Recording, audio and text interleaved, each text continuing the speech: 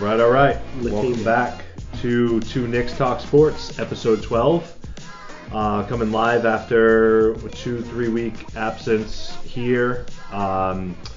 Merry Christmas to everyone that's finally tuning in. Coming up on Happy New Year's as well. But I'm Nick Minacchio here with the recently now healthy Nick St. Lawrence. Yo, what's up? So we had a few week absence here due to the holidays and a few other things going on that we'll touch on before we hop into kind of the wide world of sports. So we back. How's everything going, Nick? Hey man, I'm walking. I'm up. You're partly post surgery. Yeah, I'm doing well. I got the okay to drive. Hopefully I'll be back to work in a couple weeks. And yeah, man, surgery went well and no pain, no sciatica. So we're looking good. Christmas was great. Great time, spent with the fam. I wasn't a complete gimp, which is a good thing. We had a lot of great sports on Christmas, both with the Celtics and football. So yeah, man, we're rocking, moving forward. Life is good. Yes. Yeah, Christmas was good over here too, and happy everything went well with the surgery, and we're getting back on track here. A ton of topics to cover. We're gonna kind of switch things up a little bit as the NFL season kind of winds down. Some teams been eliminated from the playoffs, so we're gonna kind of skip over some of that garbage football that has been on. Kind of cover a lot more of the higher end games. The playoff push for a lot of these teams. But as always, we're gonna start with the NBA, and we're gonna start with the Celtics, who have just been rolling. So they went through a little bit of a tough stretch. Started with the Warriors, that West Coast trip. Started with Phoenix, which they played well in, but they went to the Warriors, then proceeded to lose 2 out of 3 there on the West, came back home, lost back-to-back to the Magic, and then the Pacers ended up, kind of winning 3 in a row, and have been looking much better recently, but still rolling, still number one in the East, number one in the league, probably number one in the power rankings now that I'm looking at NBA power rankings right here. But the East is looking good and strong, and as we were just talking about beforehand, there's a lot of teams that we're not really necessarily worried about, but that are up and coming. So overall, kind of what's your thoughts over the past 2-3 weeks for the Celtics? Well, I mean, good and bad. I mean, we showed some resiliency and the maturity in how we were going to bounce back. We had a rough patch, obviously, right? So we went out west. We lost to the Warriors. So we lost to the Clippers. We got a win against the Lakers. We had 2 tough losses against Magic, and then a tough loss again against the Pacers before coming home and winning against the Timberwolves and getting back on track. But we followed up that with Christmas, going against the second best team in all of basketball in the Bucks, and we dominated them. It's been an adjustment getting Robert Williams back. We talked about what they were going to do and how they were going to look because we're an offensive juggernaut and not so good defensively. It seems like that momentum has now shifted since we got Robert Williams back. I sent you something earlier today. They've been the most. They have the best defensive rating in basketball since his return. And I think he's going to get back into the groove of getting minutes and being in that lineup and figure out what those minutes are going to be. But more importantly, I mean, you're not going to shoot the percentage we were consistently for 82 games, so you're going to have lulls, and how your team's going to respond from those lulls is very important, especially with the new coaching staff. And I think it shows a lot about this team and the maturity that these stars have now. And I mean, the Jays are just unbelievable, so I'm excited. They're just awesome. I mean, the one takeaway I can say that since they've had Williams come back is a lot of the players' roles are now kind of taking shape. You can see where Grant Williams fits in. You can see where Brogdon fits in. You can see where, not that Williams wasn't here last year, but kind of like where his role actually is because he was starting certain games and that type of stuff.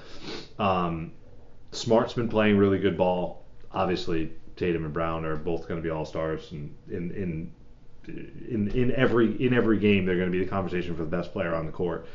But the role players around them, which I think is really going to eventually define the team, because I think as they got further and further along last year, the more and more pressure got on Tatum, the more and more pressure got on Brown, and they got worn down as they got into the finals because they were shouldering so much of the load going into the Net series and then the Milwaukee series and so on and so forth. Like we talked about, like they had a really tough road. They should hopefully keep the 1 seed, and as a 1 or a 2 seed, whatever, they'll have an easier road this year. But again, if the role players can be better than they were last year, that makes it easier for Tatum and Brown to then have an off game and still win those games. And that's where I feel like they haven't had a ton of those, because either Tatum or Brown has had a really good game pretty much every single game outside of the Magic game and the Clippers game really were the two worst performances that they had. So the role players kind of carving out what their roles are going to actually be has been huge for me, especially getting Williams back. And their consistency is key too, because we talked about this on earlier pods, but Derek White was unbelievable. He also, during that lull, he was a lull, and it's wild when those guys that were carving out a big role, in the supplemental department kind of don't hit their mark.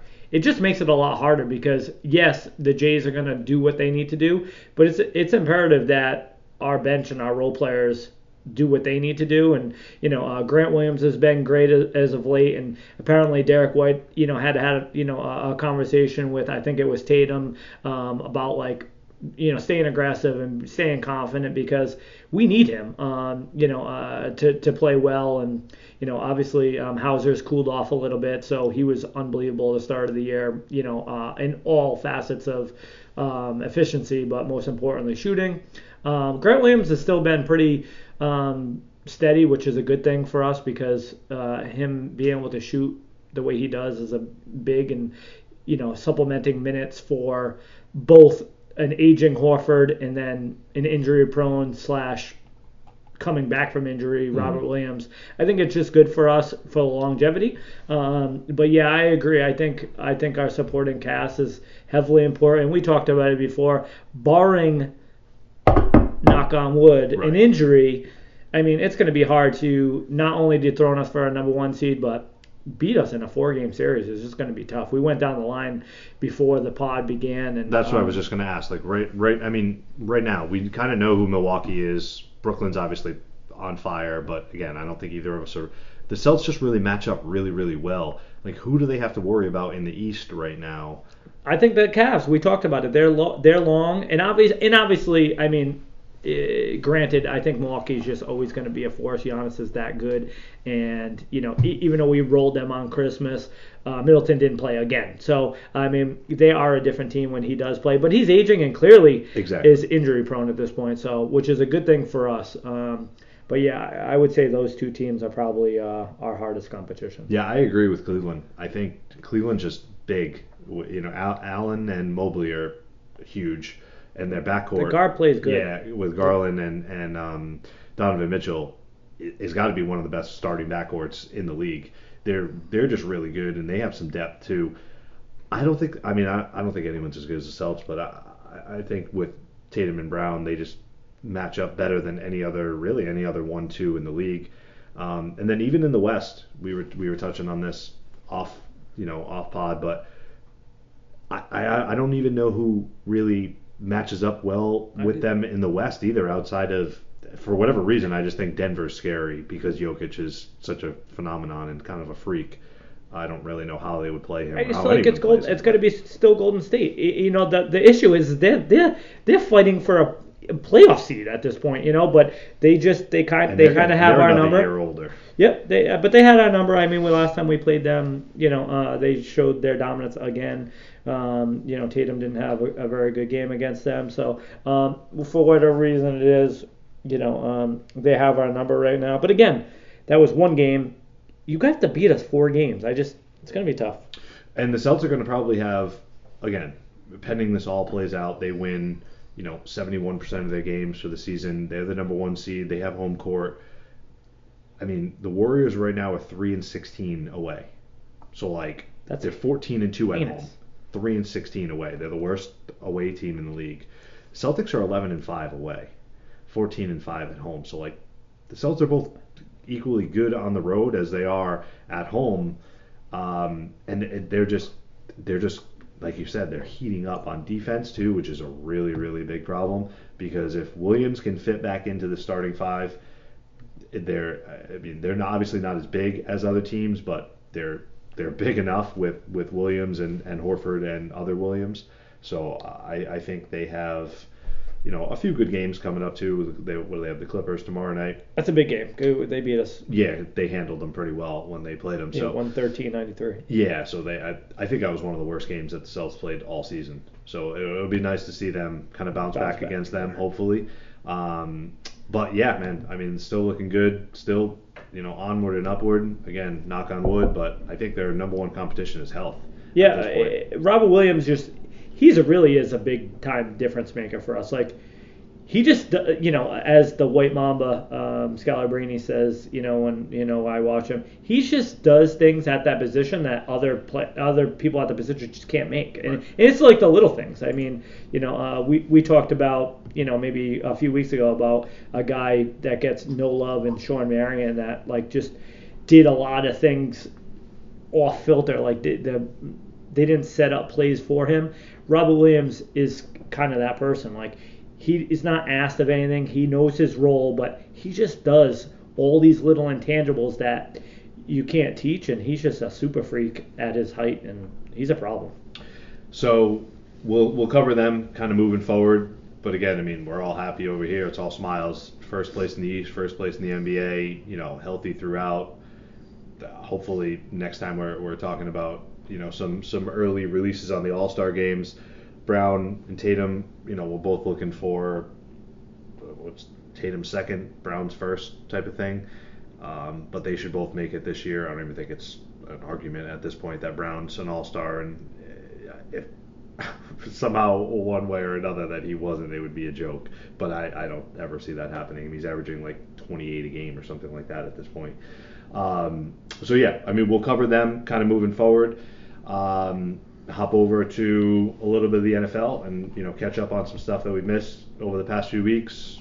The previous week that was, including Christmas and the Thursday games as well. But there's been a ton going on in the NFL. I mean, even just today with quarterbacks being benched and all sorts of wild stuff. Week 16, kind of a make or break week for some teams.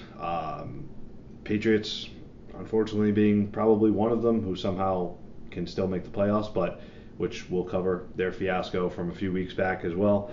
The Thursday night game, another kind of stinker of a game, but the Jets, at home, looking to kind of take over, I guess, that second wild card or whatever they were in, put up an absolute stink bomb. Wilson got benched again. You would imagine this is probably the end of Wilson in New York. It might be the end of Wilson, period. I mean, he's terrible. He looked awful. He is. I don't want to say I feel bad for the Jets because I fucking hate the Jets, but like outside of him, they have a pretty good team, and he just holds them back. He is so bad. I mean, it was like painful to watch how bad it was, and even them having a good D, it just kind of shows how much Trevor Lawrence and the Jaguars are rolling right now, who also playing for a playoff spot. So, tale of two tapes right here. Like, the Jets were trying to hang on to, that wild card spot, where the Jaguars are trying to gain a wild card spot. So 19-3 end up finishing, and Trevor Lawrence is, continuing his late surge right now, and they look good. And Evan Ingram has now emerged as one of the better tight ends in the league, and ETN has kind of been continuing to do his thing on the ground, and their defense isn't horrendous.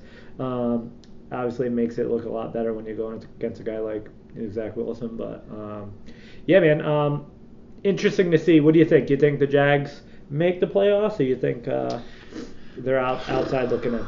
Probably outside looking in. I mean, I'm rooting for them. I like them. I think Lawrence is up and coming for sure. Obviously, everyone, this is when they picked him number one. This is what everyone thought he was going to be, and what he's been over the past 5-6 games, even the whole season's had a good season.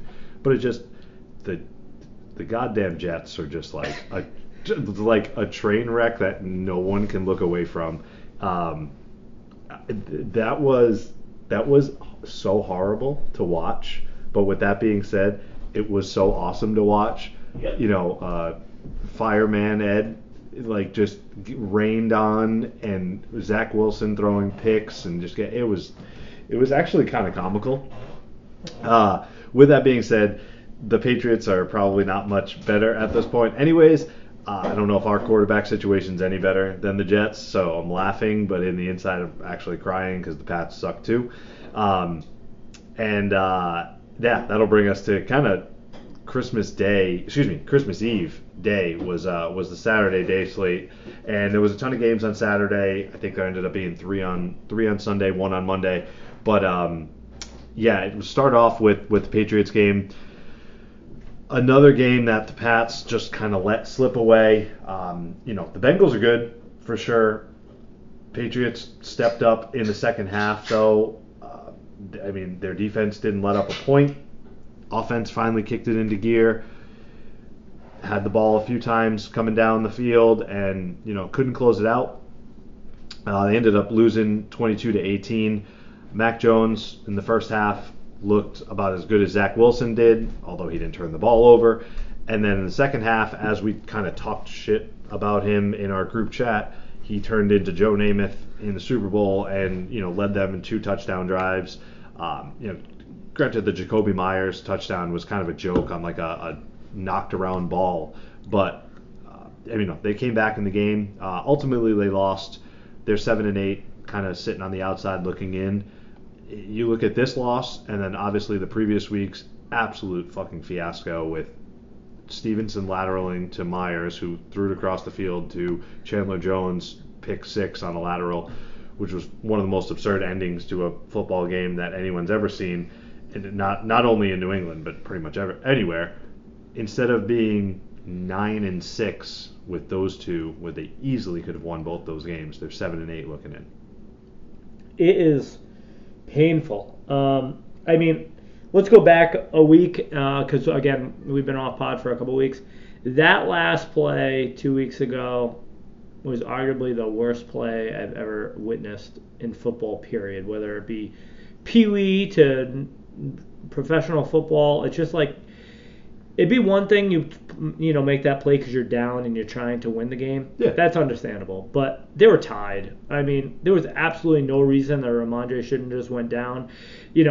Granted, definitely not taking any heat off Jacoby Myers because he deserves all the heat that he gets. But it started with Ramondre. Why he didn't just go down is just beyond me. I don't understand it, And he's had quite the season. For him to make that play and then to throw it, for Jacoby to try to throw it back to Mac, and then Mac get absolutely manhandled by Chandler Jones. It was just, it was horrible.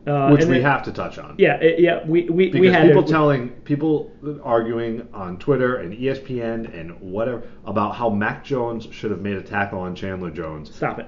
Just seek help. Yeah. There was no chance. Chandler Jones got to be top 1% of the 1% of athletes on the planet. Yeah. Mac Jones is freak. Mac Jones, a white dude from Alabama that can throw a football. Doesn't Chandler mean Jones he's athletic. Is 6'8", 270 and runs a 4.5 probably. His brother's the most dangerous man in the world. Yeah. he comes from the genes he comes from. You know what I'm saying? No chance. You put him up. You put him in no man's land and expected him to do something. The bottom line is, I still think it goes all back to Ramondre, and then going back to this game, which we're talking about, like Nick said, 22-0 at halftime. We claw and fight back in the game. Can't even enjoy the Marcus Jones experience because this guy is freaking electric as shit and is just amazing to watch. Because Ramondre, again, within the red zone, turns the ball over. Granted, our buddy was talking, should there have been forward progression? Maybe, but the bottom line is you have to hold on to the goddamn ball, and he doesn't, and that turnover leads to our ending. And the Bengals got to have top 4 or 5 offense in the league for the Patriots to keep them off the board completely. Until that their defense drive. Yeah. I don't know. Judon isn't going to get Defensive Player of the Year, consideration. Maybe he does, but he'll be like a top 5, top 7 guy. He's been awesome, and he should be top 3. That's the thing. Because of our record, he won't be. No. But he is. I mean, what do you in my eyes, I'm putting Nick Bosa probably 1, and then Parsons 2, and then him. It's got to be, and you can even say him and Parsons are probably like 2A and 2B. I mean, I don't know how you don't give it to Bosa at this point, but I mean, regardless, he's that good. But because we have a losing record now, right. He's just not going to get it. And now we thank God that we had a rabbit's foot in New England, with the Jets losing and then Miami losing. We still now have going to Miami game this week, have a potential shot to make the wild card. But I mean, even beyond the nonsense of blowing games with Ramondre the last 2 weeks, it's still going to go back to the play calling, the body language, from Mac Jones. I mean, what the heck? He had a good game. I mean, he ended up with 21 for 33, 240, 2 touchdowns. Granted that, like you said, the Jacoby Myers was a complete fluke play, but he had a ridiculous 40-yard pass to Kendrick Bourne down the left sideline that was a perfect pass. Had a really good touchdown pass to Kendrick Bourne in the back of the end zone that not very many quarterbacks could have made the throw. So he has these bright spots, why? I feel like a broken record saying, why is this dude regressing? But they need to make some changes. I've heard Bill O'Brien potentially come back and what have you. And I mean, whatever, man. Do something. Yeah, a lot of people saying Zappy. At this point, just do something, because this experiment that's happening is just not working. And I don't even know what you do about Marcus Jones, because the dude's ridiculous on special teams and defense. But legitimately, he might be our best playmaker in the receiving game as well. It's just he's dynamic. He's ridiculous. He reminds me of the kid that played in Minnesota when we were younger, who was the Swiss Army knife receiver for Minnesota, running back. Percy Harvin? Percy Harvin. Yeah. When he gets the ball, he reminds me of Percy Harvin, but he plays cornerback. Yeah, right. And well. Right. So he's very, very good. His balance and footwork is just insane. He had a couple moves down the side. I'm like, oh, he's out. Oh, it was a sick move. And then all of a sudden he's in the end zone. I'm like, cutting back. Yeah, he's very dynamic. Yeah, he's sick. Just looking at the playoffs, we'll move on from the past in a sec, but looking at the playoffs, best case scenario, they beat Miami this week, then they play Buffalo to end the season. I don't think they beat Buffalo. Yeah. With that being said, when's the last time we beat Buffalo? I believe they still control. If they win this game, they have the tiebreaker against the Dolphins, and then they have it against the Jets. They have it against Tennessee and Pittsburgh with win percentage, I believe, and then. So they're in the 7th spot. If all goes well, they get the 7th spot. They go to Kansas City, wild card weekend, where they will be a 13.5 point underdog and get absolutely waxed. So at this point, I'm rooting for them to lose, because I think making the playoffs makes no sense. And I love the Patriots, and I don't want them to lose games. I just don't even know what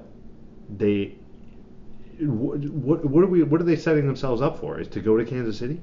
Yeah, so this is going to sound horrendous, but I've been saying that from game 1. I just knew that they weren't going to win the whole thing. So the better they do, the worse our draft capital is, and then the false hope of what we actually could be or what we are. Well, guess what? We're a bottom half team. They're middling team, which is a bad spot in the NFL. And really, it comes all down to offense. Our defense is top notch. Yep. We don't need to make many adjustments there. I'm really just hoping Gerard Mayo doesn't leave. He just had a presser that he's ready to be a head coach, and he probably deserves to be. And I would hate to see him go. I loved him as a player, and he's been one hell of a piece on our coaching staff for our defense. So I don't want to see him go. because I think he's a major part of why we are so good defensively. But at the same time, Bill is a defensive genius. So even if he does, they'll figure out the deal. I'm not worried about it. But we need to make some significant changes on offense. What, the guard in the first round of the draft this year didn't do it for you? Well, you know what? To be honest with you, I hated the Strange pick, but he actually has been a bright spot. He hasn't been terrible. He hasn't been terrible. He has not been terrible. I mean, I don't know what we would have got in his place and who, and better yet, Mac's already been under fire, but it's not because of Cole Strange.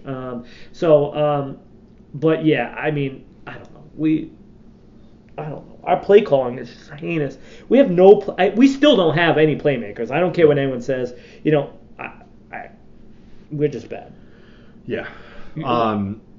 So I don't know if we're rooting for the Patriots, we're rooting against the Patriots. I'm not really sure what we're doing right now, but they just don't look good. I don't think I know. I don't either. The next game up on the slate here, we can kind of just cruise through this one. The Browns and the Saints, which was I want to say it was in like negative 16-degree Dude, there's snow on the field the whole time. There was kids in the stands, which if you brought your child to whatever the name of the stadium is in Cleveland, it was negative 16, you should have your child taken from you and by DCYF, because the Brownies are horrendous, number one. Watson is a mess. And him not playing football for 2 years was probably a very under-talked about topic where I don't know if he can just like get that back. This kind of coincides with the whole like guys that take time off, the Colin Kaepernick talk where like, oh, Kaepernick should get another shot. He hasn't played in 5 years, and this is what happens when you don't play for 2 and you're a top 3 quarterback in the league, top 5, whatever we want to say Watson was. He was pretty damn good before. Him not playing football for 2 years is just a mess.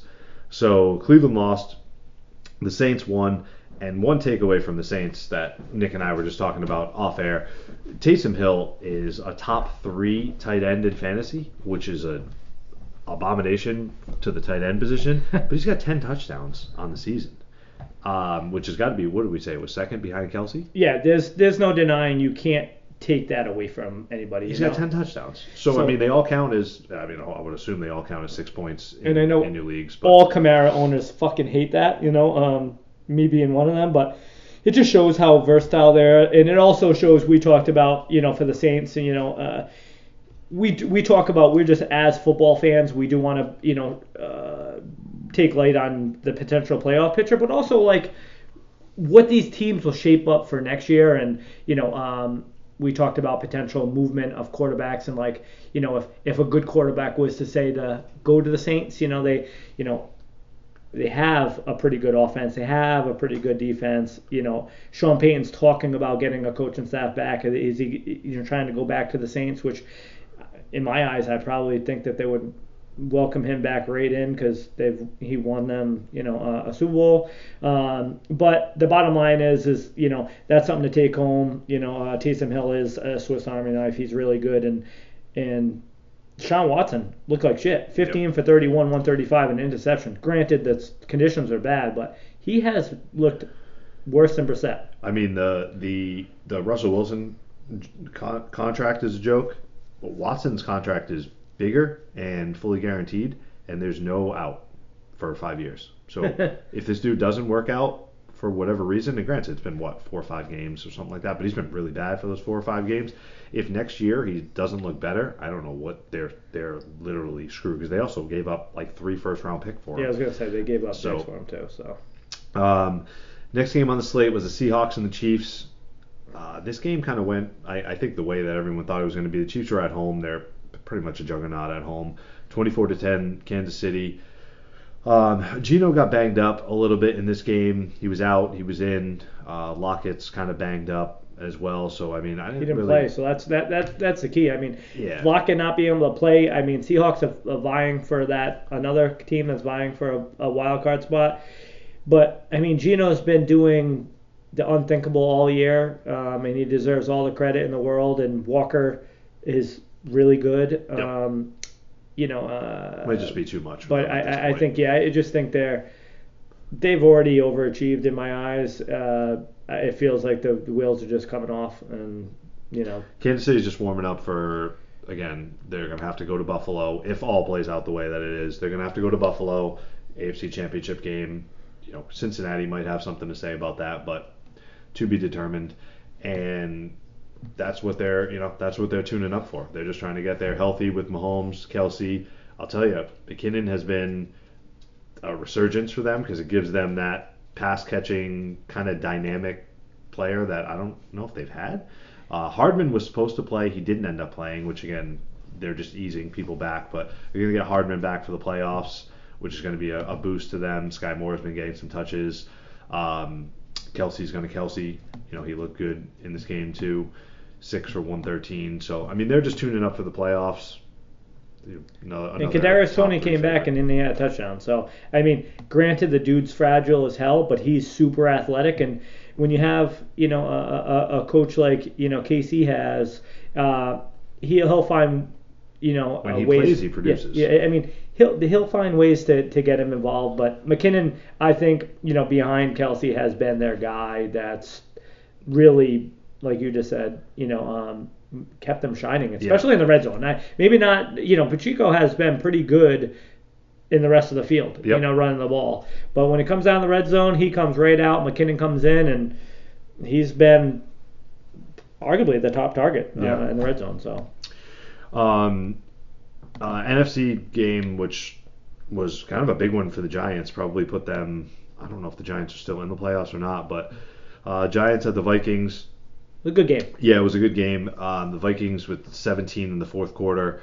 The Giants put up a bigger fight than I thought that they were going to in this game. But again, Vikings squeak out kind of another weird game. But they win by 3. They're 12-3, kind of sitting atop of the NFC North.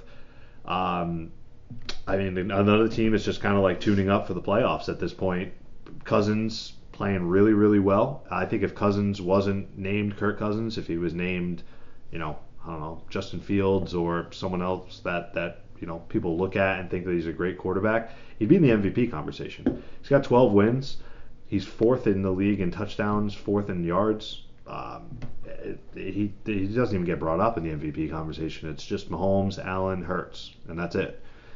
Cousins has been just as good, if not better, than some of these guys, and they just keep churning out wins. Yeah, a couple take homes for me is one is I actually thought the Giants were going to get steamrolled in this game. Me too. And they stuck around, for the majority of the game. Shout out to Isaiah Hodgins. This dude just came out of fucking nowhere. Never even heard of him. He had a really good game, and he was like a go-to target for Daniel Jones all game, and he kept making plays. And I was getting pissed because I'm like, why are you not giving it to Saquon more? Which I think they should have, but Minnesota's pass D is where their Achilles heel is, so that's what they were trying to exploit. So kudos to the New York coaching staff for trying to exploit that with Richie James and Isaiah Hodgins, and they almost got it done. A 61-yard field goal to win the game.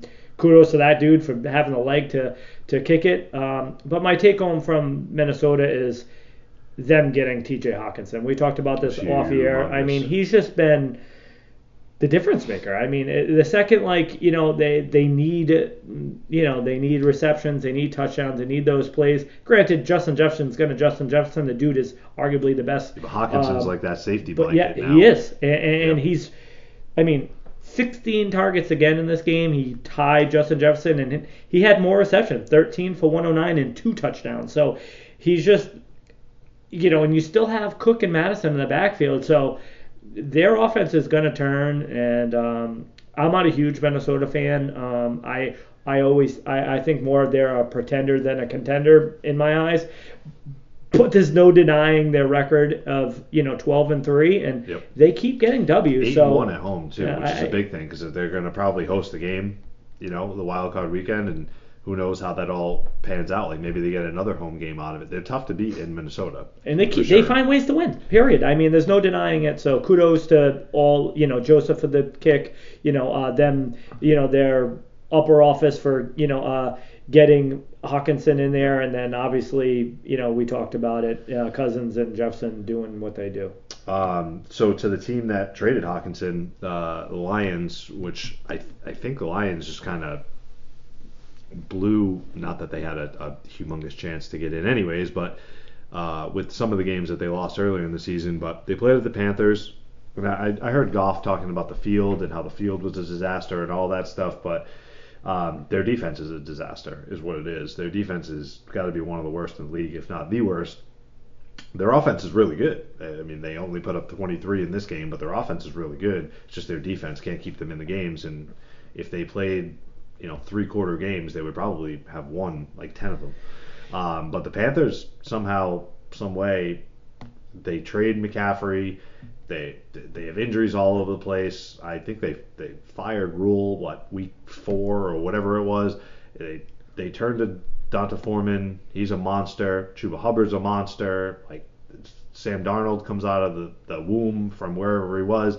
He's playing well. Like I don't know what's up with the Panthers, but I don't even know if they're out of the division because the division's so terrible and they're 6-9. I have no idea. They might even be able to win the division somehow, some way. I'm not sure, but they look better than.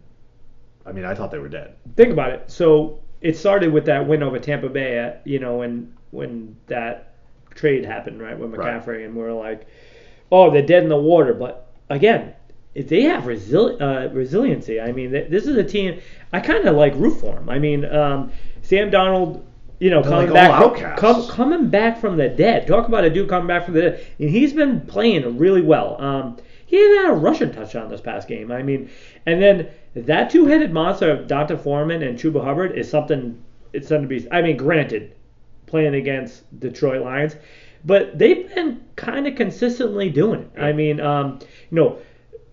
Donta Foreman 21 for 165 in a TD, and then Chuba Hubbard 12 carries for 125 in a TD.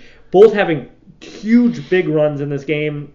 Donta Foreman having a 38-yard run and Chuba Hubbard having a 35-yard run. But I feel like they were getting chunk yards at the chunk yards. Their averages. And then Raheem Blackshear comes in and actually siphons a touchdown from them. As a team, they rushed for 320 yards at 7.4 yards a carry and had 3 touchdowns, one of which was from Sam Darnold, which is actually a pretty fucking good play.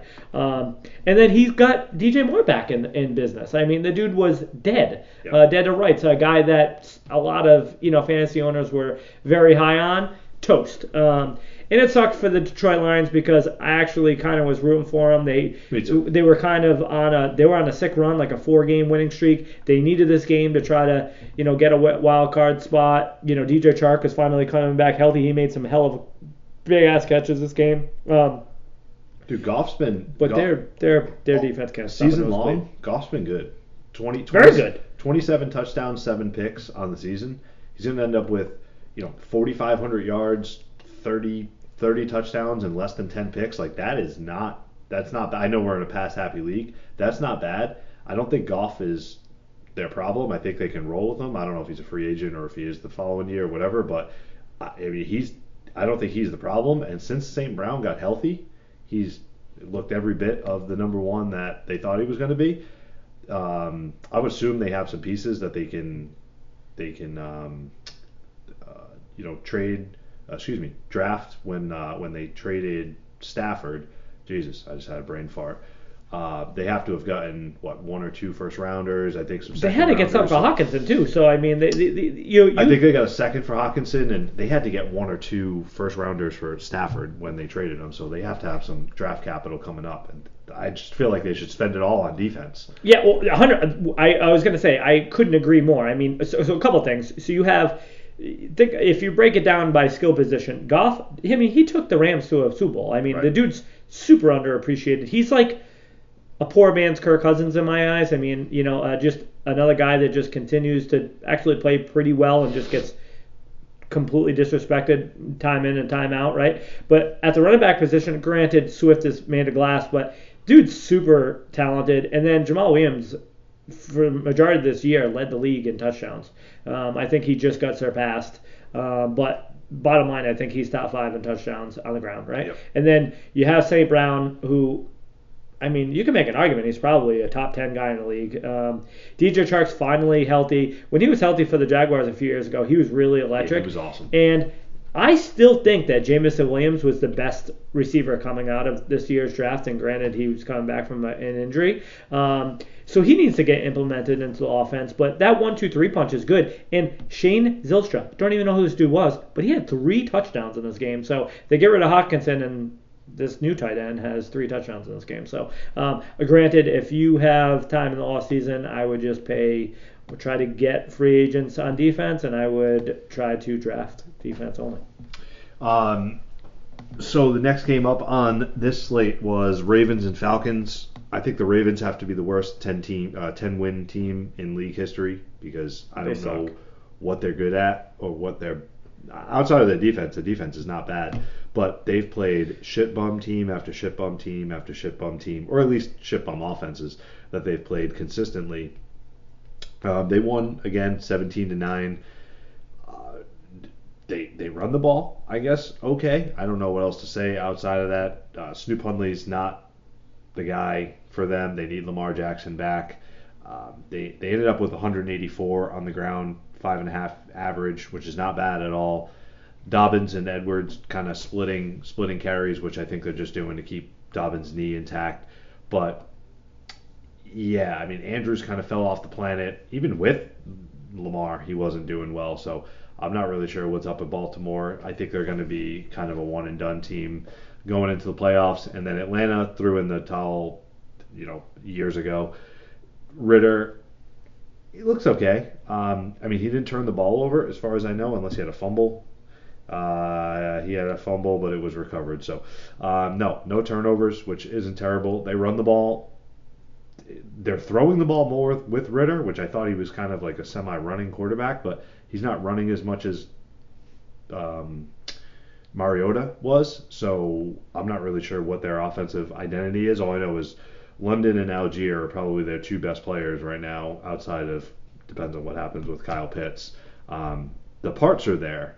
Do they have a quarterback? That was just what I was going to say. I mean, as far as like young talent, I mean, they got him. Algier, London, Pitts, Ritter, maybe. Yeah, we'll see. Yeah, we'll see. I mean, even on defense, at least their secondary was pretty good. They got banged up and then they went downhill in a hurry, but they have some pieces. I mean, it's just definitely not this season.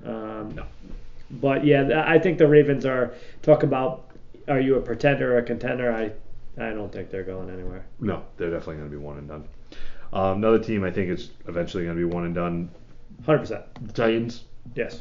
Are sitting everyone for tomorrow night's game against Dallas. Like, I'm talking everyone is sitting for them. They're throwing in the towel there, and then they're going all in on Week 18 to win the division. I think they have a shot to still. Why is Henry not playing this week? No. Really? Yeah, they declared him out today. They declared like 8 guys out today, as Nick goes directly to his phone to look at fantasy. I am. Tennessee lost to Houston, which is an absolute disaster. Of the game, Malik Willis ain't that guy, I can tell you that much. So I don't know what they plan to do with him moving forward, but he is not that guy. Derrick Henry is that guy. He just can't do everything himself. He ended up with 126 and a touchdown, killing Houston like he typically does, but not much from the offense outside of him. Houston, on the other hand, again, I don't know what really Houston's doing. Mills isn't young, so I don't know what they're interchanging quarterbacks. I don't know what they're doing with him. Jeff Driscoll is humongous, and he's listed as a tight end, which he doesn't play tight end, but he had a catch in this game, and he ran the ball and he threw the ball. He's humongous, so good for him. But they also, like, from a running back perspective, they run Royce Freeman 16 times. Royce Freeman's, I mean, he's got to be on the wrong side of 30, if I were to guess, or at least close to 30. I could be off. Philip Dorsett is their leading receiver. I don't know what they're doing, but yeah, Houston's, again, going to be the number 1 pick in the draft, so I would assume they address that with quarterback. I don't think it's going to matter because their team sucks. Besides, their defense has been decent. Moving on to the 49ers and the Commanders. 49ers waxed the Commanders again, 37-20. Commanders are interestingly enough, benching Heineke, and moving back to Carson Wentz. So I don't know what this means for, I guess, like Heineke moving forward. I don't think he's been really the reason that they've been losing. I thought Heineke kind of kept the team afloat, to be honest with you, and brought him back in some certain games. But they're just outclassed by San Francisco. San Francisco's D was just running ramshot on both of the quarterbacks. They hit them a bunch. I don't think they had a ton of sacks, but Wentz came back in, looked okay, played okay. Regardless, even if they were to somehow get into the playoffs, they're not going anywhere. And San Francisco's just teeing up another postseason run. They're going to be rolling with Purdy, and he looked pretty good again. He's just really good. I mean, a couple things I want to talk about. Number one, I don't like that they benched Heineke. I don't understand. I guess in that game he had 2 touchdowns and an interception. Like, I don't think he was the problem, and the players love him, and then they bench him. As a team that's on the cusp of trying to make a playoff berth, I just don't think it sends the right message to your players. So, like, what the heck? Wentz hasn't played in a month and a half, and he's 4th in the league in interceptions still. So that just to me is like Wentz is not the answer. No, I just don't. Okay. I don't know long term if Heineke is either. I think if I'm this team, I'm trying to go out and get that franchise quarterback because they have talk about people that have the pieces they have, and that's why I want to get to next. Jahan Dotson. Wow, they definitely struggle with this kid. Mm-hmm. He's really good. Granted, McLaurin's really good as well, and Samuel's pretty stinking good too. But Jahan Dotson, I don't know, something about that kid. I mean, I like his footwork. He has good hands. He's just a good player. Scores touchdowns constantly. He is the eye for the end zone. He seems to. In the beginning of the year, he was averaging a touchdown a game, like every game, and then he got injured, and since he's been back, I feel like he's been in the end zone constantly. So he's pretty good. On the flip side, Brock Purdy, I mean, I talked about this with a buddy in a dynasty league. Like, what are they going to do next year? I mean, they got 3 quarterbacks on their roster, one of which they traded the world for, and now they got their, Tom Brady-esque last player in the draft, and he's looked really, really good. If they go out, and granted, we're going to talk about, power rankings and all these things, and right now, San Fran, in my eyes, is the team to beat. I think they win the whole thing. And if they do, and Brock Purdy is your quarterback, they're just going to bench this guy next year? Like, I don't know what they're going to do.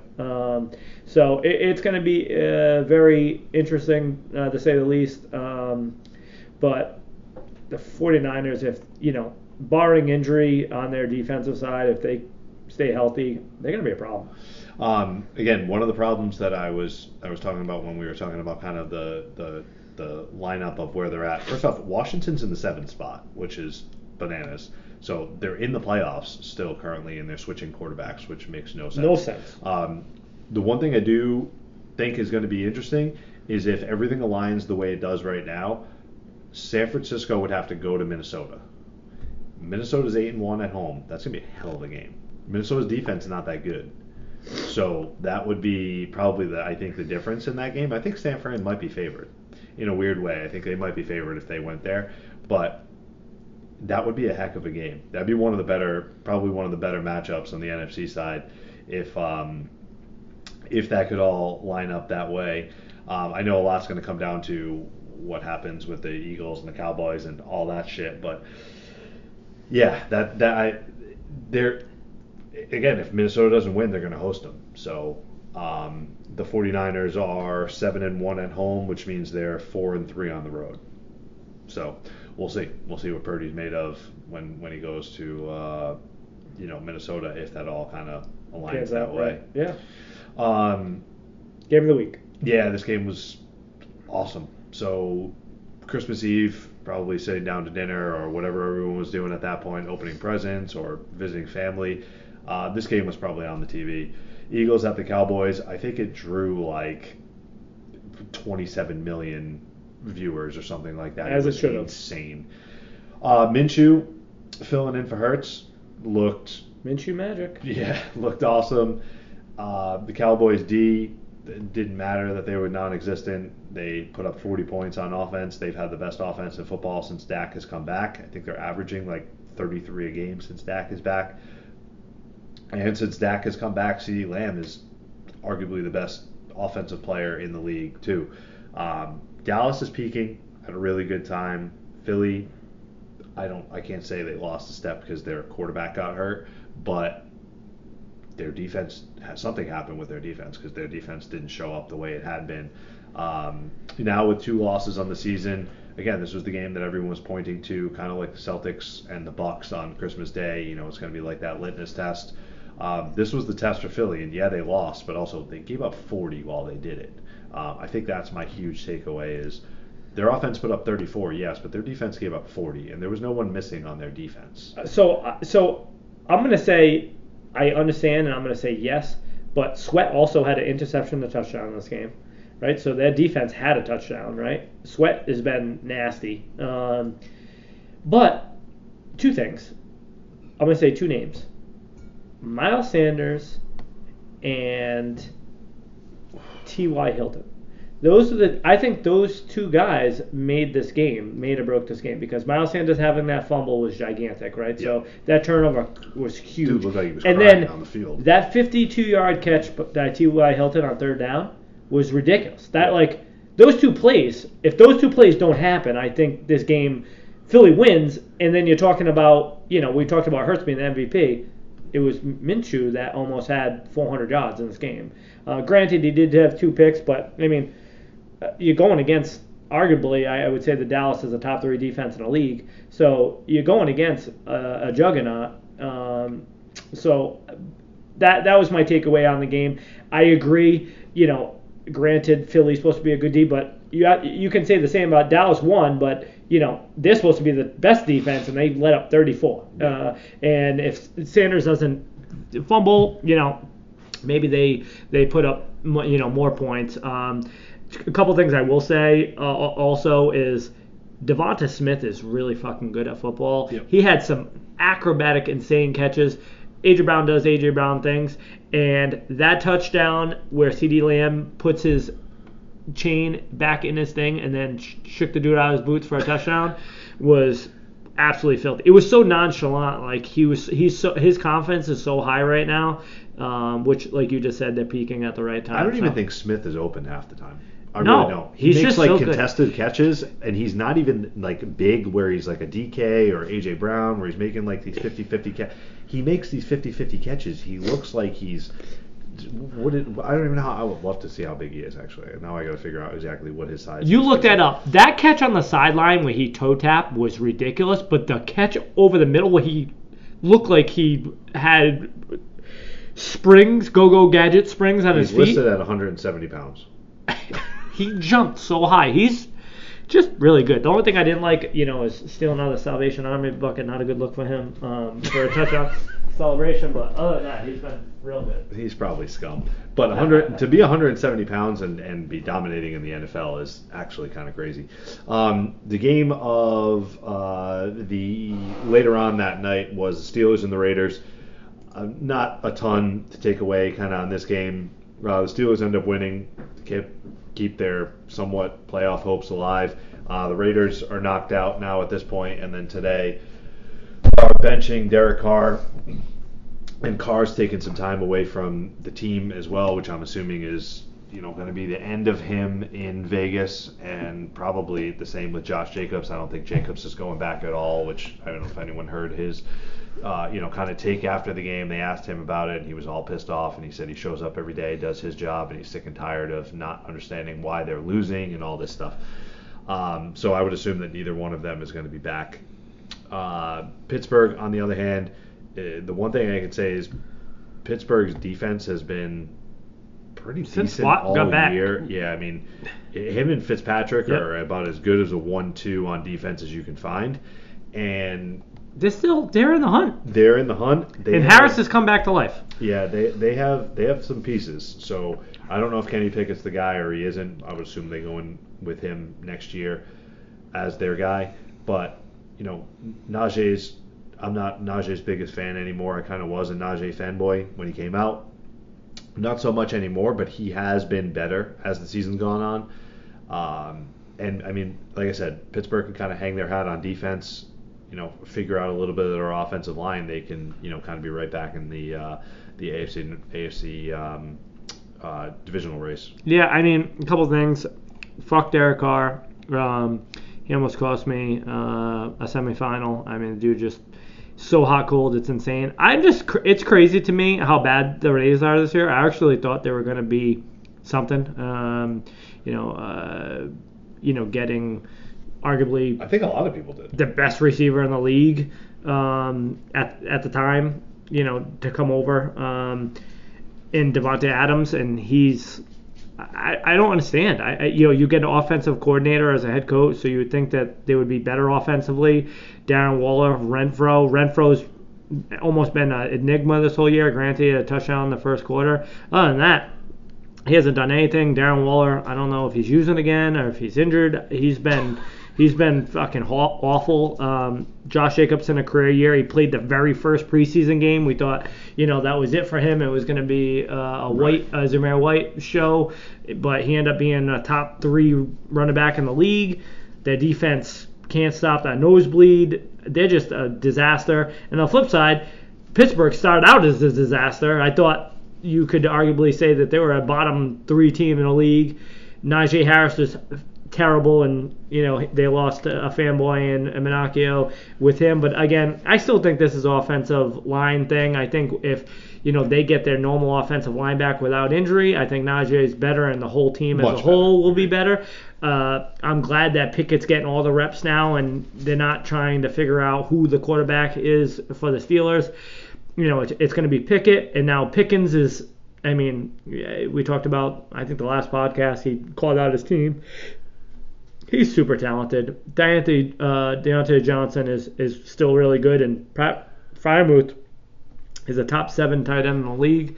So, I mean, they have pieces. Their defense, like you said, they have arguably, I don't know, you could probably argue they might have a top 5 1-2 punch as far as, Fitzpatrick and Watt. So, I mean, we'll see. We'll see if they get a last playoff spot. Even if they do, they're not going far. But no. Cool to see that they fought back and they're in the hunt. One thing on the Steelers too. Tomlin's never had a losing record, and they're 7-8 right now. So if they win their last 2, then Tomlin keeps that never having a losing record, which is just pretty cool. Insane to kind of think of. Belichick has.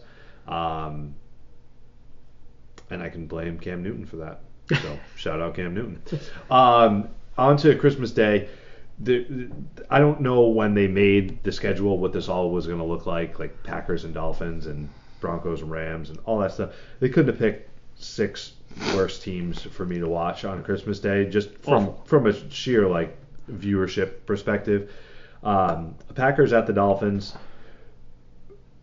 Tale of 2 halves, and this, whatever you want to say about Tua and all that stuff, the replay of him getting his head banging off the field again. So again, take this for what it's worth. I can't stand the Dolphins. I'm a Patriots fan.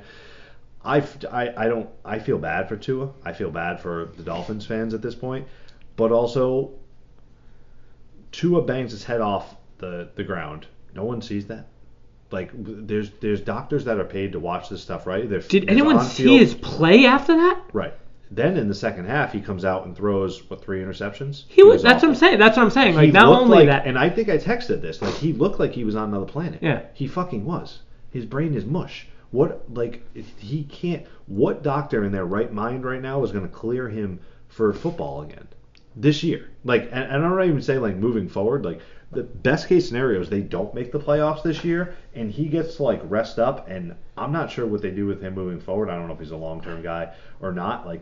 But when he's upright and healthy, he's really good. Right. But he's had 3 concussions in 2.5 months. And one of them was so bad. It's just he went to the hospital on a backboard. He was putting up gang signals on the fucking field. So I mean, it's just not. It's not good. I hate to laugh. It's just what are we doing? But here? dude's health is paramount, right? I mean, in the league, quote unquote, tries to say that that's the case, then he shouldn't have played in the second half. And granted, we talked about this, off air. Like the Dolphins are ridiculous in the month of December, and they are fighting, to stay alive in the playoff hunt. But let's be honest, the Packers, he's not that good, and No.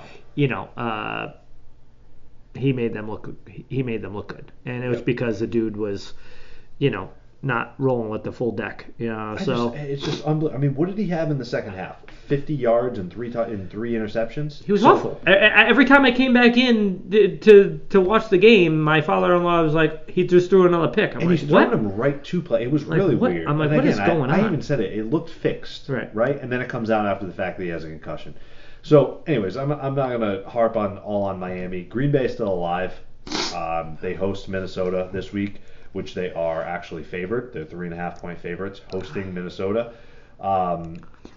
I'm going to take Minnesota all day because I don't buy into Green Bay at all, and I don't care whatever happened. If Tua's head didn't bounce off the field, they wouldn't have lost this game or anything. Also, I do want to. I mean, this is from an eye test, and this is me as a football fan watching.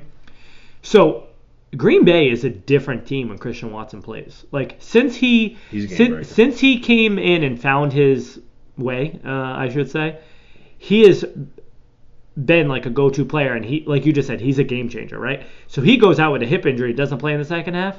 I don't think Green Bay wins this game if Tua isn't on Pluto, because they were trying to go to Lazard, but Miami knew they were trying to go to Lazard. So it ended up being, the running back duo. But outside of that, I mean, Rodgers had a pretty good touchdown to Mercedes Lewis, which was just like a fluke play, I would think. No one thought that fucking Mercedes Lewis was pretty much been Lewis was still in the league. Yeah, he's been a glorified offensive lineman for them the whole year. So they didn't think that he even went out for passes anymore. So granted, but it was just their offense looked completely different in the second half when Watson did not play, and that's my take. So, you just said, like going into Minnesota and now their favorite, I agree. If we're gonna go to your betting segment at the end of I would definitely bet Minnesota in that game, and it's because I don't think Watson's playing.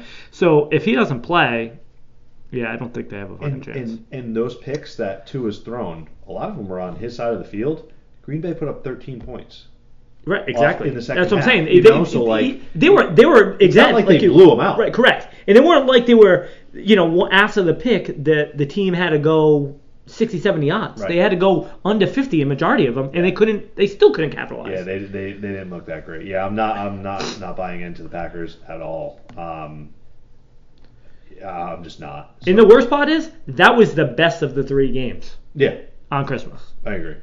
The Broncos-Rams game was one of the most ridiculous things I've ever seen in my life, and I'm not even the type of guy. I'll watch a Minnesota Timberwolves Utah Jazz game at midnight on NBA TV because I'm just that type of sports guy. I couldn't watch this game because I want to vomit when I watch Russell Wilson play football. I hate Russell Wilson. I can't, it became like it was funny at first with the plane thing and this thing and that thing. I hate him. But now it's like, holy shit, this dude is fucking terrible. Yeah. Then they capture him on the sideline talking to his players behind a football, and it's like, this guy just can't stop getting off the meme bus. Like, this dude is a clown. And that too, with him talking into the football, just goes to show you that he thinks about like what he's doing, and he thinks, okay, there's cameras around, so I'm going to cover my mouth. That's what he's thinking about. Whereas, just take Tom Brady, because obviously Brady, we think Brady's perfect in everything that he's done. But like Brady goes over to talk to his offensive line, he stands up like a man and fucking screams at them. Yeah. Or he talks to them. Or he has a conversation. He doesn't care if there's a camera on him. Or he's looking like he's going to fucking kill 13 people with his head down on the sideline by himself because he knows he fucked up, and he's like, put me back in the game. Is also, not only is he the worst quarterback in the league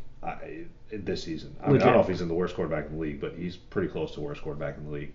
He's got to be the worst person in the league. Correct. I absolutely hate Russell Wilson. I feel like it's like it's like oozing into this team. Yep. Because they all hate him. Because, well, you think about it, like in the first half of the year, we were like, they stay around and they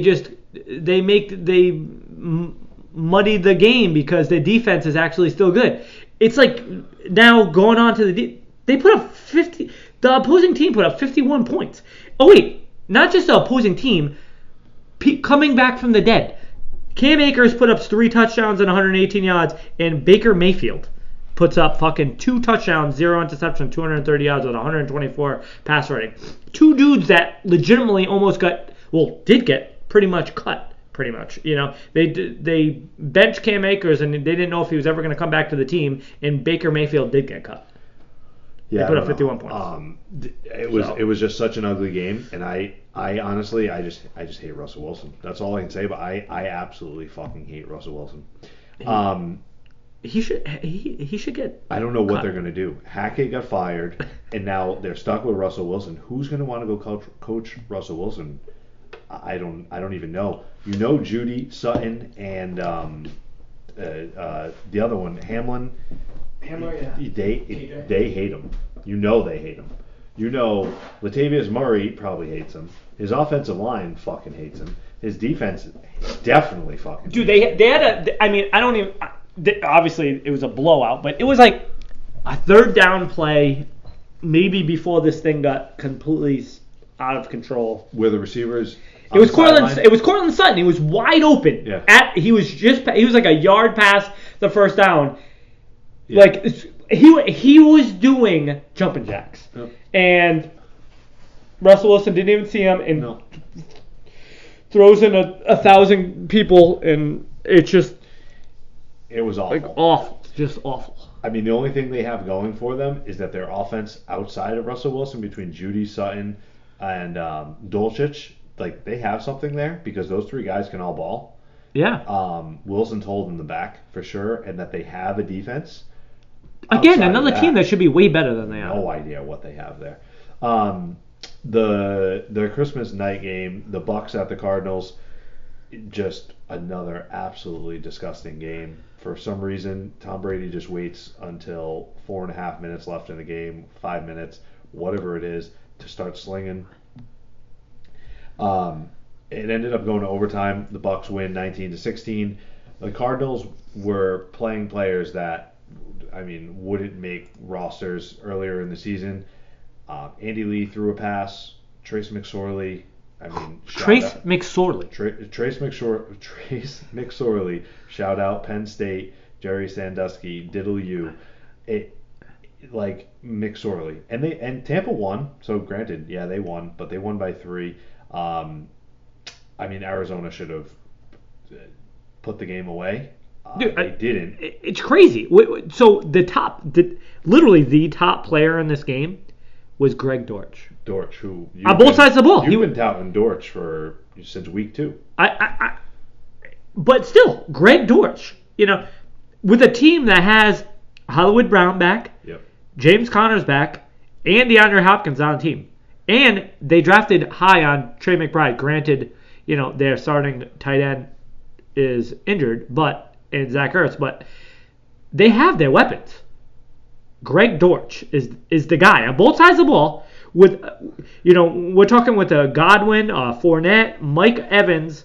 Greg Dortch is the top producer on the field. 10 targets, 1 catch for 4 yards. For 4 yards is so crazy. Doesn't really matter who's throwing them the ball, but obviously it does because it matters that it's Trace McSorley. With that being said, Tampa, I believe, is still in control of their own destiny and can win the division. Which is wild. Winning out and all of that stuff. And they will host a playoff game if they win the division. So, hey, shout out Tom. He didn't get sacked. He had I thought he had a poor game, but he ended up winning. I just don't understand, all right, so you said it best. Why, again, 4 minutes ago, they can go right down the field and put up points. They're like a top 5 offense. But why can they not play for the remainder of the game? I just don't understand. I just don't understand what's up with Mike Evans too. That was maybe my next thing, and I don't want to say that because I have this guy in fantasy and I need this guy to produce, and he's got 8 targets again, but what is up? Like, when's the last time he scored? but when's the last time he put up a good game? Week 3, week 4 is the last time he scored a touchdown. I mean, he hasn't scored a touchdown in 10 weeks. He's I don't know. I don't know what it is. Obviously, Godwin being back takes away some targets from him because Godwin plays a little bit more of the middle of the field, and that's kind of Brady's game. But yeah, I don't know. I mean, you tell me when the last time Mike Evans has scored a touchdown, I can tell you it's probably 10 weeks would be my guess, maybe even a little bit longer. Just not good. Not good. Like something's up. He feels like there's something's up. Like he's not engaged. Like he looks like he's like mentally handicapped. Like I don't understand, and that's no hate on like people that actually are mentally handicapped. The dude just like he looks like he forgot how to play football. Like at first I'm like, okay, it's because of the off season, him and Tom don't have this chemistry, or like they're off a little bit. But like he just lets lost. Like I just don't understand. And then Russell Gage at the end of the game, he had a Neymar moment. I thought he died on the football field. He like was.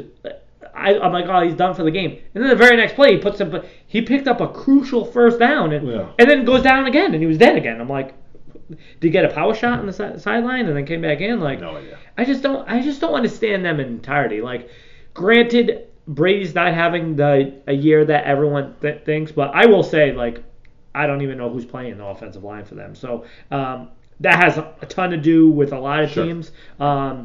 And especially for what Tom's used to. I mean, part of that Godwin thing, and I said this, Mike Evans thing that, we talked about, is that for the most part, he is a down the field receiver, which usually means that you need a few seconds to throw the ball, and Tom Brady doesn't have that. But even still, you would figure out at this point, like, okay, our offensive line sucks, between Tom Brady and the coaching staff, we'll find out ways to get this guy the ball. They can't. Even some goal to go situations, you would think he would score touchdowns. Yeah, he's a red zone guy. Yeah, he's a red zone guy. He's 6'20". Like the guy's tall as shit. Doesn't make sense. No, I agree. Monday Night Football, the Chargers at the Colts, to the real life probably worst quarterback in the league, Nick Foles. And granted, he's not playing with the full deck, with the team's kind of banged up and all sorts of stuff, but the Chargers defense is getting a little bit healthier, it seems like. It seems like the team is getting healthier. They're kind of clicking. Chargers ended up winning 20-3. The Colts looked like they were a mess pretty much the whole entire game. Foles threw 3 picks, and they were really kind of just out of it since the second quarter. Herbert, kind of another down game. He didn't play great. Eckler with 2 touchdowns, just kind of doing what he does. Getting Keenan Allen, Mike Williams both back with Eckler on the field, I think makes their offense able to compete with anyone. The problem I think that they're going to run into is, again, they're going to be a wild card team. So wild card weekend, they're going to go to Cincinnati. Good luck. And then if you win that game somehow, some way, whatever, I'm going to assume Kansas City wins that game against the Patriots or the Dolphins or whoever, and then you have to go to Kansas City. Good luck. And then somehow, some way, you win at Kansas City, then you have to go to Buffalo. Good luck. Like, it's just not. I have 2 friends that actually just put down some serious cash on the Chargers to win the Super Bowl, and well, there's a little some money. I mean, they both put down some hefty, in the hundreds, to bet the Chargers to win it all. I just don't see how they would literally have to go at Cincinnati, at Kansas City, at Buffalo, and I know that's been done. I think Eli did 3 straight road games to get to the playoffs, to get to the Super Bowl and that type of stuff. I just don't see Herbert doing that. I don't think they have the coach for it. The coach goes for it on 4th downs. Some of them he doesn't. He doesn't kick extra points sometimes. I don't know. They're a weird team. They're fun to watch. They're just a weird team. I mean, I'm going to say thank you to Justin Herbert for just not having the game that I thought he was going to have, because I'm in a final for fantasy because of that. So, shout out to that. But shout out to, I guess, the LA team as a whole, because it's the first playoff berth they've had since 2018. But they're not going anywhere. They're just not. You just named every team in just the AFC that will stomp on them. Not to mention, if they make it to the Super Bowl, the 3 to 4 powerhouse teams that are left in the NFC will all stomp them out as well. So I just don't see it. We tried to figure it out. Like, I actually was higher on Herbert prior to the season. Like, thought this guy actually had the intangibles to do what we expected of him. I was just high on the Chargers in general. I will say they got Derwin James back this game, and then he got ejected in this game. He had an insane hit on a guy had a weird name. I don't know, but he knocked that guy the F out. Yeah. And Derwin James, I think, also got knocked out, because then they said after the fact that he was in the blue tent and he was being evaluated for a concussion. He went to stand up and his leg did the stanky leg, so I think he was concussed as well. Yeah, it was a hard hit. It was the wild. 70s. I will say, I think what bothered me most about this game had nothing to do with this game. It had to do with the fact that I got to watch Nick Foles play, and he beat us in a Super Bowl. And it just bothered me because he was horrendous. Yeah, he's pretty bad. And he absolutely slayed us in the Super Bowl with the Eagles. So, fuck Nick Foles, and this game was disgusting. So that kind of wraps up Week 16. Again, going into Week 17 now, there's a ton of playoff games, changing position type games coming up this week. Starting tomorrow night. So Dallas plays at Tennessee. Again, Tennessee's sitting, I believe they're sitting everyone. They're sitting Henry. They're sitting, I think Tannehill's sitting. They're playing Malik Willis. I'm pretty sure they're sitting Woods. I think they're sitting pretty much everyone on offense and defense, and just gearing up for Week 18, where they still have a shot to make the playoffs somehow, some way. But there's some good games this week. That are big games, starting with the Patriots. So Miami plays at New England, no Tua. They're rolling with Teddy Two Gloves this week. Patriots are favored. Mac, this is arguably, outside of the playoff game last year, this is the biggest game of Mac's career so far. They're in a must-win situation. They're at home. The team that they're playing against doesn't have their starting quarterback. So this is, to me, like, you have to win this game if you're Mac Jones, and you have to do it, 28, 27 points type of game. If they win, 20 to 17, 17 to 14, hey, great, that's fine. But I think Mac needs to kind of prove that this is his job moving forward, and this is essentially a playoff game for them. So that's a game that we're both definitely going to be watching. I mean, Tua probably not going to get cleared to play. No, he's not playing. He's already been cleared out. Oh, he's cleared out. So who's the starter? Teddy Bridgewater. So Bridgewater is going to be the starter. Yes. Against our defense. Yep. Okay. That's what I'm saying. Where Mac has to score, like, defense is going to give him shots to probably have short fields, that type of stuff. Yeah, we need to put up points. Mac's got to put up points in this. And I'm not saying he's going to go out and throw for, like he did in Minnesota, 300 plus and 3 touchdowns or something that. I'll take that too, but I think he should put up, 250 yards and 2 touchdowns, not turn the ball over. Yeah. Not turn the ball over and actually look like a competent quarterback. Pick I'll up third downs. Yeah. Get Stevenson back in the game. Hopefully they use Strong a little bit. I don't. Damian Harris is hamstring. He can have my hamstring for all I fucking care. I don't know if the dude's ever going to play again. It's the only dude I know that's missed more time for hamstrings, like over the past year. He just, hamstrings always injured. Yeah, so I feel like, that's a huge game for it's the essentially AFC. A playoff game. Yeah, it is. If whoever loses, I believe, is out. Then the Giants play the Colts. They're hanging on to that wild card spot. They gotta dominate. I hate to say it, but they should win that game. The Colts looked horrendous. Eagles play the Saints. I think that has no that means nothing. I think Philly still needs to win, though, to clinch top seed, which yeah. so they're not sitting anyone yet. Well, it definitely does, especially being the fact what you just said. If Dallas is playing the Titans and they are sitting everyone, they're already looking at that as probably an easy win. So, yeah, the Eagles kind of have to win this game now, especially that they lost to the Cowboys and own the tiebreaker. Agreed. So I guess that has some weight to it. I think the Eagles should win that game handily. And then the next game is interesting to me because you just talked about if the Panthers could potentially still be in number one, win the division, but two, potentially be in the wild card spot. I haven't checked it out yet, but I think it's even funnier because we talked about the game that turned the Panthers around was against the Bucs and them beating Tom Brady. Now here they go to play again. At Tampa, and Bucs need this game to win. Yeah, it's a huge game. So this is a big game, another playoffs type game. Minnesota at Green Bay, which again is big for Green Bay because Green Bay is still somehow alive. So they win and they're keep their playoff hopes alive. Minnesota needs to keep winning to keep ahead of San Francisco because again they're a much better team at home.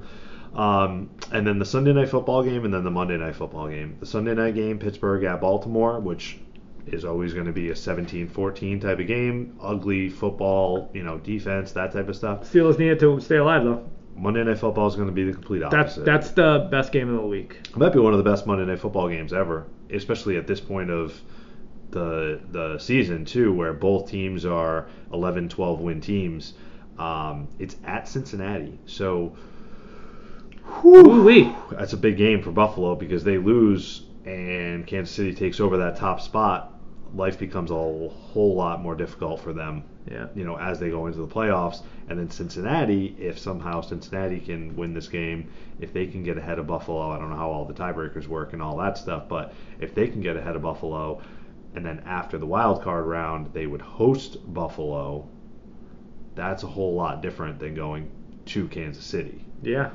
So, I mean, so good football this week, man. There's definitely some. And this Super Bowl is for all fantasy owners for the most part. So good luck to all fantasy owners out there.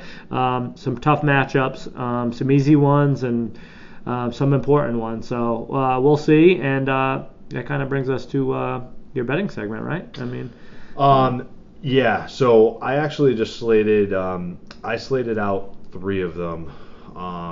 I didn't even go 5, but who we rolling with, Nick? So I'm taking the Pats. Okay, as much I like as it. I don't want to, but I'm taking the Pats -3 against Teddy Bridgewater. I think we have to. What's what -3? It's -3. Yeah, we got it. I'm taking the Pats. I just this is it, right? This is the hill I'm going to die on. Which, and we're homers, so we got to go. All right, got it. And I'm taking Minnesota +3.5. Because we just talked about that, right? Yeah, I don't understand. Yep. I don't understand it. And then I don't want to do this because I'm rooting for the opposite, but I'm gonna take Buffalo -1. Okay. At Cincinnati. I'm not a betting guy, and I'm not gonna totally go on his segment, but based on our rant that we just had, even though that KC's 12.5. They still need to try to get home field advantage for the playoffs. They're going to dominate the Broncos. I mean, after last week, in the tumultuous situation that they just fired their coach, like, I don't know. They're the worst team in Kansas City. They might be the worst team in football right now. Yeah. Granted, I never want to touch anything that's 12.5 points, but you might have to. We talked about a similar situation. I think it was Buffalo going to Houston, and it was like something like that, and it ended up being I wanted to take double. I wanted to take Carolina. I just have no idea what's going to happen. I have no idea what Tampa team's going to show up. I have absolutely no idea what Sam Darnold's going to show up. I want to take Carolina +3 because Tampa's like trending downward and Carolina's trending upward. But I'm not doing that. And I'm actually rooting for Cincinnati over Buffalo, but I just think Buffalo's a better team. Yeah, I mean, so that would go to 5. I mean, the only other team, again, I don't know why I'm staking around these lines that are high, but San Francisco at Las Vegas. San Francisco's favored by 10, but they have a quarterback change against the best defense in the league. Brissett might die. Nick Bosa might become the Undertaker and put him. You might see the pallbearer on the field because I don't know, he might die. Tickets are as low as $323. It says on ESPN, Yes, which you couldn't pay me $323 to go watch the Raiders right now. Right. Never mind paying that. So what on earth is that? But yeah, man, there's some good football this week. There's some shitty football this week Correct. as well. Some bad games, but there's some good games too. And like you said, fantasy Super Bowl week. So hopefully no injuries. It sucks to lose, but it also sucks to lose when your quarterback goes down or your RB1 goes down or something like that. So hopefully it's just not a ton of injuries. Hopefully that doesn't happen. I mean that because that changes everything. It changes as a football fan. You don't want to see that. You want to see full strength versus full strength, especially going into the playoffs. You don't want to see any woulda, coulda, shoulda because of injuries. So hopefully everyone stays healthy, and this is when shit starts to shape up. So we'll see. What about power rankings and such, Nick? What's your feelings with some Super Bowl predictions? I'm sticking with my Super Bowl of Philly and KC. Philly KC, huh? Yeah, I still just think, especially with this game coming up, if I'm wrong and Buffalo loses, KC takes that number one spot. I just don't think KC's not 2 years in a row losing home playoff games. I'm switching. I don't see that, and I still just think the Eagles are the best team in the NFC. Hurts, I'm worried about that though because They just said he might not be healthy for playoffs. I don't know the injury, the extent of it. I won't change that until. If he's declared out, obviously, right, that would change things. I don't know. I'm gonna stick Philly and KC. I'm staying San Fran as my NFC team, but I'm gonna switch. I'm gonna say that Cincinnati's gonna go back. I don't know. I just feel like the way things are shaping up and the fact that they control their destiny this Monday. Yep. It's huge. This game is huge. I don't know. I just feel like Higgins as your number 2 is just insane.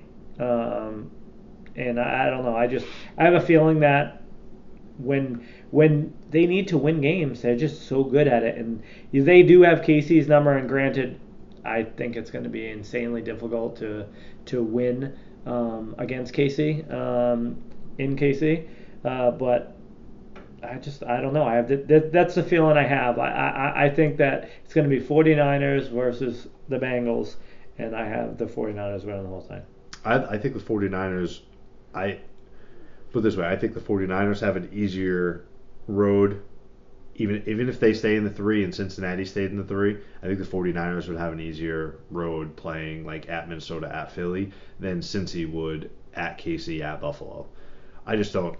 You go at KC, at Buffalo, that's. And hey, if you win both of them, God bless you. I just don't know. I don't know if that. They can't be any higher than the 3, right? They have to finish the 3. The Bengals, unless they win Monday? No, yeah, if they win Monday. If they win Monday, that would put Buffalo to the 3, Kansas City to the 1, Cincinnati to the 2. Because Cincinnati and Buffalo would have the same record, but then they would own the head-to-head. So then Buffalo would go against? Buffalo would go against... somebody. So as of right now, it would be... If that switched. So as of right now, Buffalo is the 1. But if that switched... I'm just assuming the Patriots win this week. The Patriots would be at the 7. They would play Cincinnati round 1. The Chargers would play Buffalo round 1, which changes things because, I'm not saying the Chargers are going to go into Buffalo and win, like I said, but that's probably the team out of the bottom 4, Jacksonville, Baltimore, Los Angeles, and New England, that you wouldn't want to play, right? Is the Chargers, right? Because because you just don't know what team you're Right. going to get there. So, yeah, it's a big game for both of them. I don't think Cincinnati can finish any lower than the 3, but technically I think Cincinnati could finish at 1 too. I mean, Kansas City, not that they're going to, I don't think they're going to lose to Denver, but who the fuck knows? we have a podcast next week, but I'm just as we do this, I just want to see who these two. So the Bills play us last week, right? Yep. The Bengals play the Ravens, which is not an easy game. Nope. And the key is, but the Chiefs play the Raiders. So they have the easiest out for the remainder of the season. Yep. I think the Chiefs are finishing as the number 1 seed. So, I don't. But the thing is, if Buffalo wins this week, I mean, I don't think they're losing to New England at home either. So, who knows? But a lot comes down to that Monday night game. That could be one of the higher rated Monday night games, pretty much of all time too, because again, both teams at this point have a pretty high viewership from their fan base. You know what's disgusting? I was just thinking about. So the Ravens are 10-5, and the Bengals are 11-4. Dude, if the Bengals lose to Buffalo this week and the Ravens win, and then the following week the Ravens play the Bengals and they win, they could definitely finish higher than the Bengals. Holy shit! There's some good football to be played. Yep. Right. So that's my at least that's my takeaway. I love that you and I are not. We don't have one team that's on the same. So, and who do you have winning the whole thing? I just Kansas City. Yeah. I don't know. Mahomes is in it every year, right? Like, I mean, he's really good. He's in it every year. He loses, and the games that he loses are like, what just happened? How did they lose that game? You know. So yeah, I just picked Kansas City. They're probably not even chalk at this point. They got to be. I mean, I would assume. Philly minus the injuries probably higher. Buffalo's got to be higher because they own the tiebreaker, so technically they're in the one with the home field advantage right now, but that could change. We don't really have to even get into power rankings. I mean, I care more because really at the end of the day, we're talking about who's making the Super Bowl, right? I mean, and we do. Arguably, we just kind of talked about who we think is going to make the noise in both. I mean, we didn't really talk about it in the NFC as much as but I think it's going to come down to. I mean, our teams have been spot on pretty much the whole year, outside of, I would say, like weeks 1 through 3, maybe 1 through 4, where we had like Tampa up there. But again, they're still in the lead in the division. So like we've had Minnesota. Well, I've had Minnesota You've there had for Minnesota a while. in there? You've had San Francisco there for a while. I mean, we kind of interchanged. We had Miami in there. The Chargers. You had Cincy in way before I did. We also, I also like in the first 3 weeks, I think I actually had the Jaguars in, and it's funny to me because they fell out, but now they actually still potentially could make the playoffs. I don't think they're going to make noise, but at least as far as everything stays put right now, wild card weekend they would have Baltimore would play at Jacksonville. I'd take Jacksonville. Me too. I think Jacksonville could easily win that game. And then the next week, they go to Buffalo. Like, I don't think they have a shot. Right. But, like, also, you picked the guy number 1. I'm not saying he needs to go and win in Buffalo.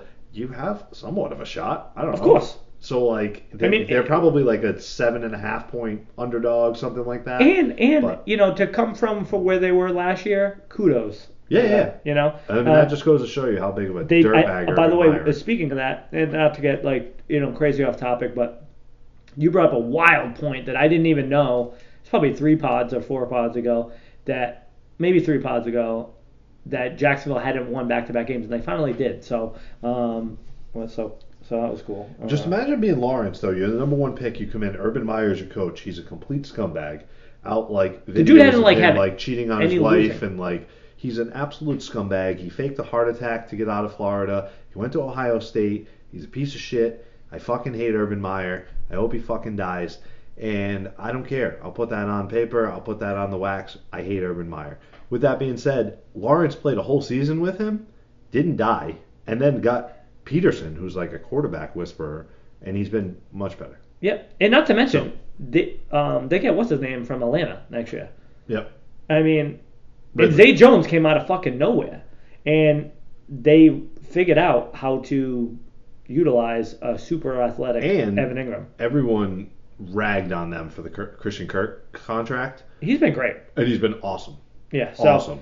So, I mean, Zay Jones and Christian Kirk, Evan Ingram have been solid. I mean, they're gonna get better. ETN's well on his way to being an RB1. Oh, he is an RB1. I mean, I think he'll be top 7, top 8 pick next year. Yep. In fantasy drafts.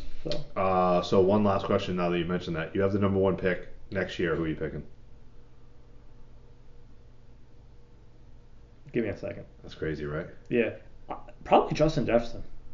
We talked about this before about like he's been as consistent as possible. I mean, right now I think Josh Jacobs is the number 1 running back in the league. So I'm not taking him. I don't even know where the hell he's going to be. Right? The league has changed. So, it's a passing league. Yep. Jefferson is the best receiver. Yeah. So probably Jefferson. I mean, you can make a case for if we just talked about Tua being mush. So like I don't know where the quarterback's going to be, but like I mean. Tyreek Hill's been pretty freaking ridiculous this year too. In your league too, with the bonuses, he's insane. But I don't know whether or not I'd really be a receiver first. But I honestly, first time ever, But if you were to take a running back, like who do you take? You know what I'm saying? It's like Eckler. You got Eckler, Henry, Josh Jacobs, McCaffrey, or what's the name from the Giants? Barkley. I mean. Those, unless I'm missing somebody, those got to be the top guys, right? Eckler's. I would assume Eckler's the top guy because he just has so many touchdowns.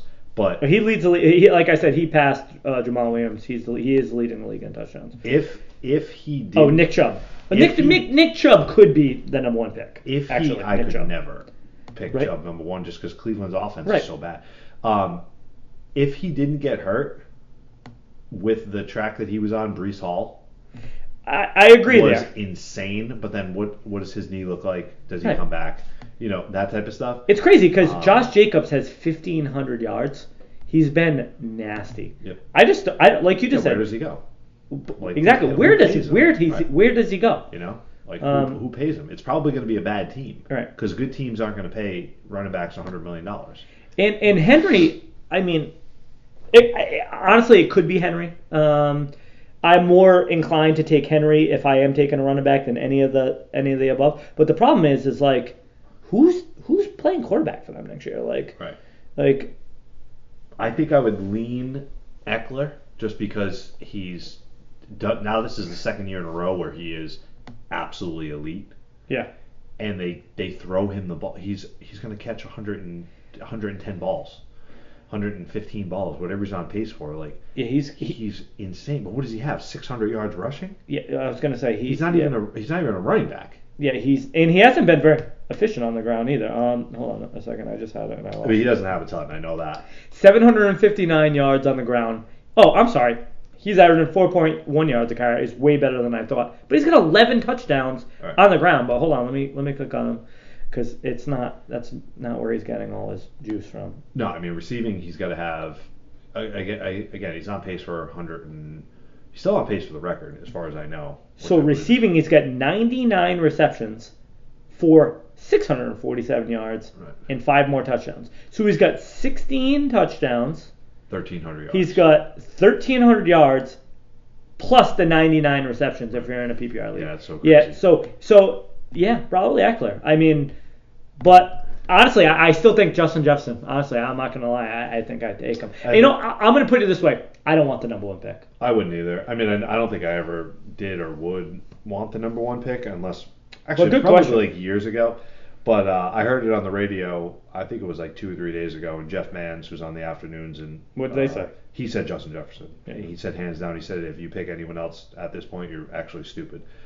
He was like, see, the league that we're in is you have different. To go by point structure too, right? The league that we're in is a little bit different in your league because of the half point per rush. And but in other leagues, but in a normal PPR league, right. I think Jefferson's 1, and I honestly think you can make an argument for Eckler, sure, but like it's still being 3 or 4 receivers. Like Diggs has been awesome. Kupp is going to come back and I'm sure he's going to be very, very good. Yeah, and Tyreek Hill. and Tyreek Hill. Like, those four guys are insane. And then I don't think he can be a first overall pick, but I think Kelsey's going to end up being a back end first round pick too. As he should be. Because honestly. if you can get Kelsey, you have such an advantage at the position that it's so much bigger than any other guy that you could pick in the first round. Let's see. I'm just gonna give you, while we're here, we'll just stay here for a minute. So, I'm going to give you 5. I'm going to give you 5 receivers. I'm going to give you 5 running backs, and we'll just do the point differentials right now. And this is my league again, a league that has every bonus point for over a certain amount of yards, point per reception. It's also a half a point per rush. So Justin Jefferson is in first, right? He's got 413 fan points. Tyreek Hill is in second at 368, which is still a pretty decent gap. I mean, 40 points or so is potentially 2 games. Think about it. You're hoping to get like 20 points a game, if not a little bit more. That's essentially 2 games difference between the top guy and the second guy. That's kind of a lot. And then from Hill to Diggs, second to third, 368 to 315. That's a pretty big jump off. Yep. And then Diggs and Adams are almost tied, 315.70 and 315.40, and then to round out the 5 is AJ Brown at 292.40. So that's another difference of 23 points. So like another 2 game difference. And then let's just hop over to that. I will say that when you just put Adams, that will change if Carr leaves, and we talked about before, which we didn't even talk about in here. But if Brady goes there. I mean, Brady's going to be fucking 46. I can't believe I'm saying this. But if Brady goes there, Adams stays in that first round discussion. Agreed. So just I just had a double click. So 413 and 368 were the 2 top guys in point scoring. Yep. Running backs, Derrick Henry's number 1, 491. Right. So that's a difference of 60 points, which is kind of a lot.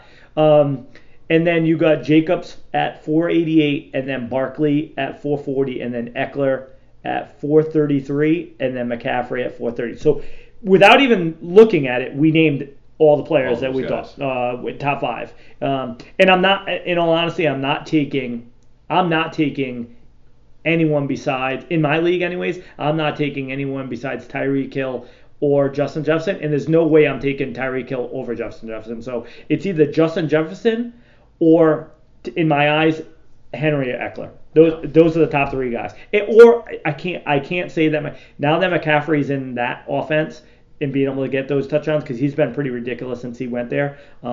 He's got to be right there too. So he's gonna have less usage, but probably more touchdowns. More touchdowns. Yeah. I just feel like that McCaffrey and Eckler are gonna have similar styles as far as like a lot of receptions, a lot of touchdowns. True.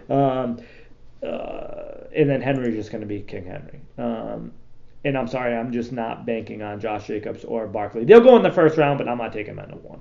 No. And Chubb, I'll he'll be a middling first round pick again. I guess it would depend again where Jacobs goes, but I can't even think of somewhere that he would go that he could end up as like a top where he 3 was pick. Or how many? He's been the unsung bell cow in Vegas. So right. How many teams now have an unsung bell cow? Not a lot. I'm just trying Tennessee? to think of teams right now bad teams right now that don't have running backs that are gonna have. I don't even know about salary caps or any of that stuff, but just think of teams that aren't great, that are Houston? middling teams, but but they have Houston's not Pierce. going to pay him. Plus they have Pierce. A quarterback, right? But they don't even have a quarterback, and then it's Broncos have what's his name, who's out on injury, so he's coming back. I mean, they're high on him. So I mean, essentially he could go there, but they're he would be. I wouldn't even take him. He might fall out of the first round if he went to the Broncos, just because their team as a whole is so bad. And he's going to now split carries. Who else? I mean, the Jets are a bottom team, but they're loaded at running back. Brees, Brees so they're not. We're not. Indy's got the unsung first round pick from this year, who's been a disaster. Yeah, Cleveland, Pittsburgh, Baltimore, Cincinnati all have running backs. So then you go to the NFC. You have Commanders just drafted Brian Robinson. It could maybe Giants, maybe them though. I mean, the Giants have Saquon. Detroit. It could go to Detroit. Detroit would be interesting. Chicago has Montgomery and Herbert. I don't think they would go down that route. Green Bay has those two guys. Minnesota has Cook, I believe, And Madison's still wrapped up. And Madison's actually a free agent. Atlanta is going to stay young. New Orleans has Kamara, who's actually, I mean, I don't know, maybe New Orleans, maybe Kamara gets suspended from that court hearing. So like that could be interesting. Maybe them. That could be interesting. Arizona. I don't know what Connor's status but is. But even if all the places you just named are not good spots. Even if he went to New Orleans, right, or he went to Arizona, or even he went to Detroit, he went to any three of those teams, which probably in my eyes are the top three teams based on the names that you just named that he could go. He split. He's not the unsung bell cow. Yeah. He's going to split with Swift. He's going to split with Kamara, and he's going to split with Connor. Unless Kamara is suspended for the full year. I think Detroit would be a good landing spot. That's the only spot that I could think of. But then what's Jamal Williams? He just gets the shaft after. He's so old. Yeah, he is older. He's kind of falling apart towards the end of the season, but he's getting old, and Swift has been. Yeah, under. I say Jamal Williams is old. He's 27. He's the same age as Fournette. Holy shit, he's 27. I feel like he's been in the league forever. I mean, he could go to Tampa Bay too, I guess. Maybe a swap-a-roo. Yeah. Sign and swap. Not sure. For Brady. Well, I mean, we could talk about this shit all night. So, we'll sign off. We'll look forward to a great weekend of sports, hopefully, and New Year's Eve. So, I mean, we won't talk on the pod, obviously, but Happy New Year's. Yeah, see you next year, man. We'll catch everyone next week. Yeah, see you next year. Later. Bye.